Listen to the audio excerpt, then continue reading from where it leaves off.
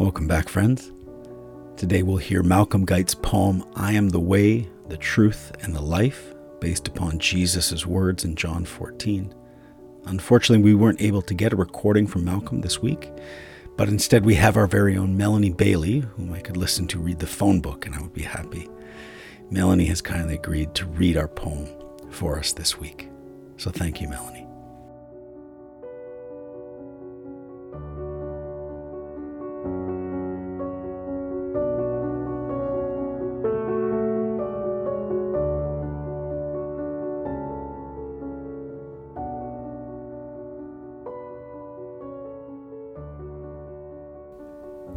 Jesus said, I am the way, the truth, and the life.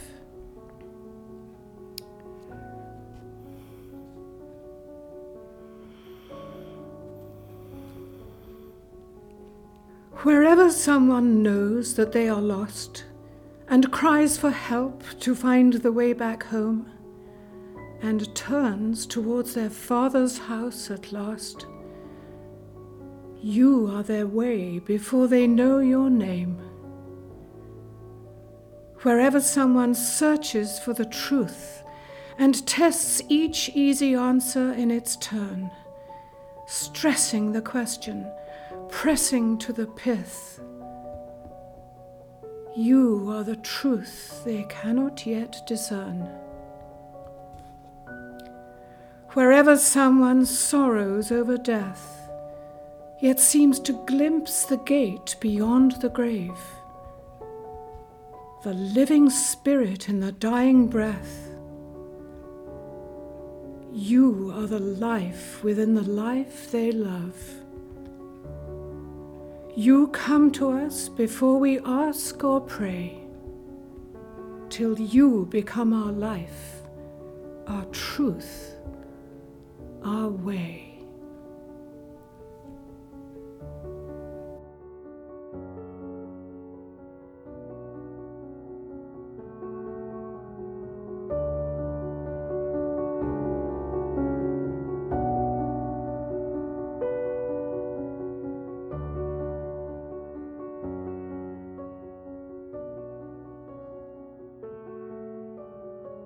I absolutely love this poem. It might be my favorite of the collection so far. And it's the image of God acting before we ask or pray, what theologians get paid to call prevenient grace, but what Malcolm simply paints a glorious picture of in this poem.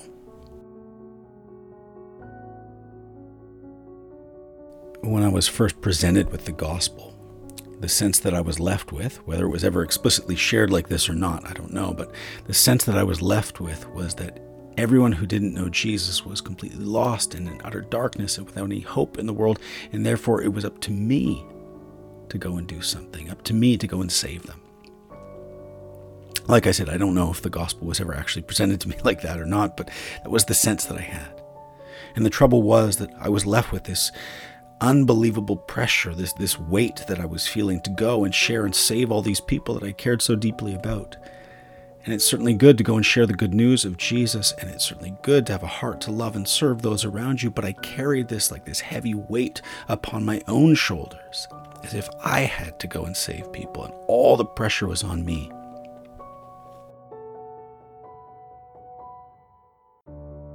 The gift of this poem is the recognition that God is at work always and before us. Whenever someone knows that they are lost, the poem says, and cries for help to find the way back home, and turns towards their Father's house at last, you are their way before they know your name. God's already working. He's already made the way. He has already been placing the longing for himself within their hearts. As Augustine said, our hearts are restless until they find their rest in you. We are longing for home before we even know it exists. And the way has been made in Jesus.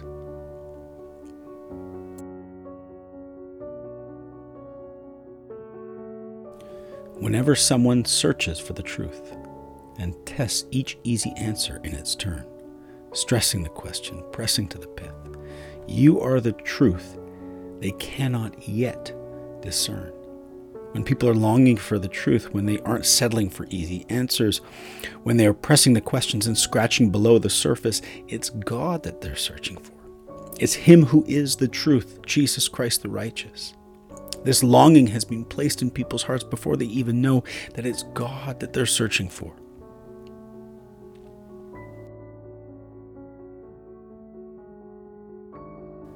Whenever someone sorrows over death, it seems to glimpse the gate beyond the grave, the living spirit in the dying breath.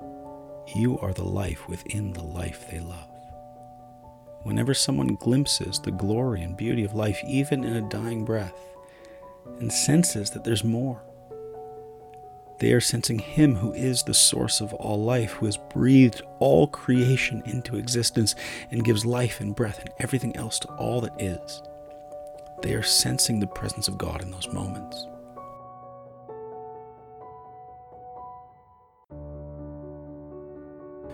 You come to us before we ask or pray, the poem ends. Do you become our life, our truth, our way? Malcolm is reminding us that God is always in the process of revealing Himself. Always in the process of working, always in the process of making all things new, always drawing all people unto Himself. When I, Jesus said, when I am lifted up from the earth, I will draw all people unto myself. Jesus has been lifted up on the wood of the cross, bringing salvation to the whole world, and He is in the process of drawing all people unto Himself.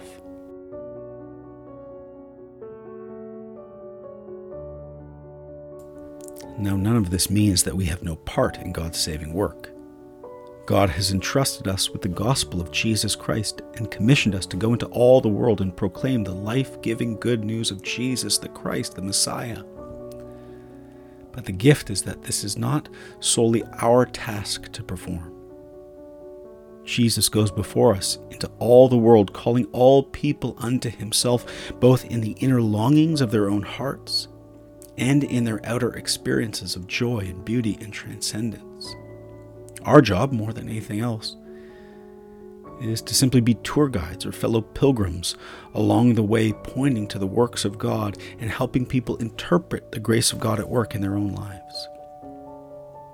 There's no pressure to have all the answers.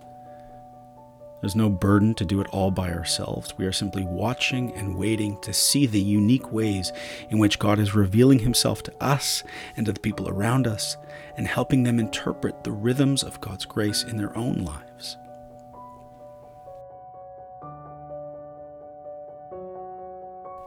If you're like me and you've ever felt that unhealthy weight or pressure of feeling like salvation rests upon your own shoulders, I would invite you to just take a few deep breaths and to reflect upon God's constant and consistent work in your life and in the lives of those around you as well.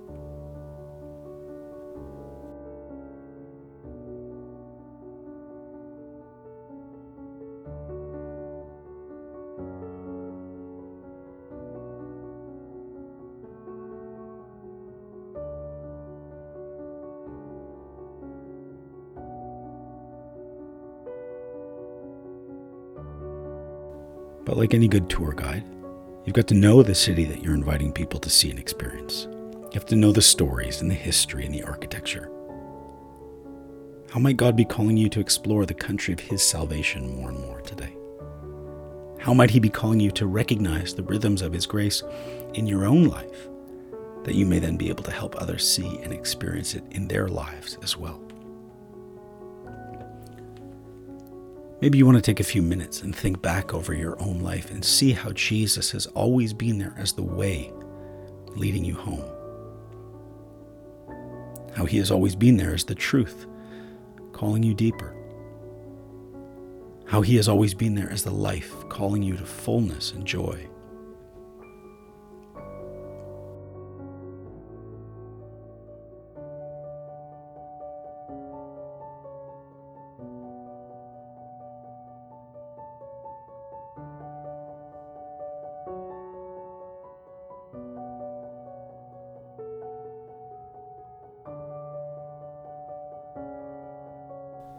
Now take a minute and consider how God is continuing to do that in your life right now, even at this very moment? How is God revealing himself to you as the way, the truth, and the life?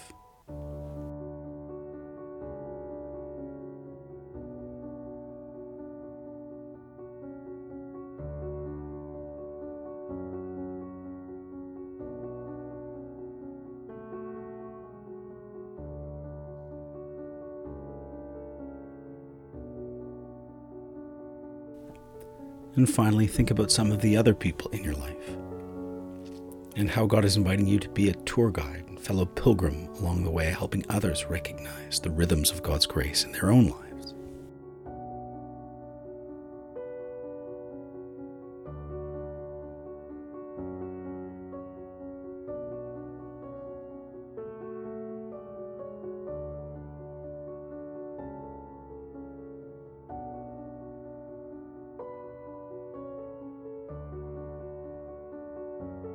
Now let's listen to Melanie recite Malcolm's poem one last time.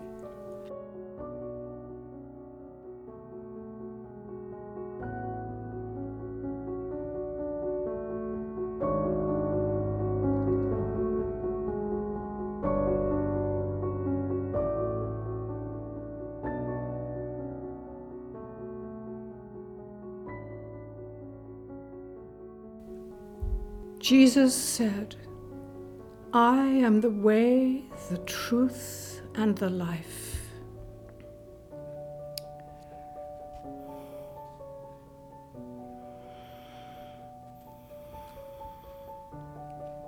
Wherever someone knows that they are lost and cries for help to find the way back home and turns towards their Father's house at last, you are their way before they know your name.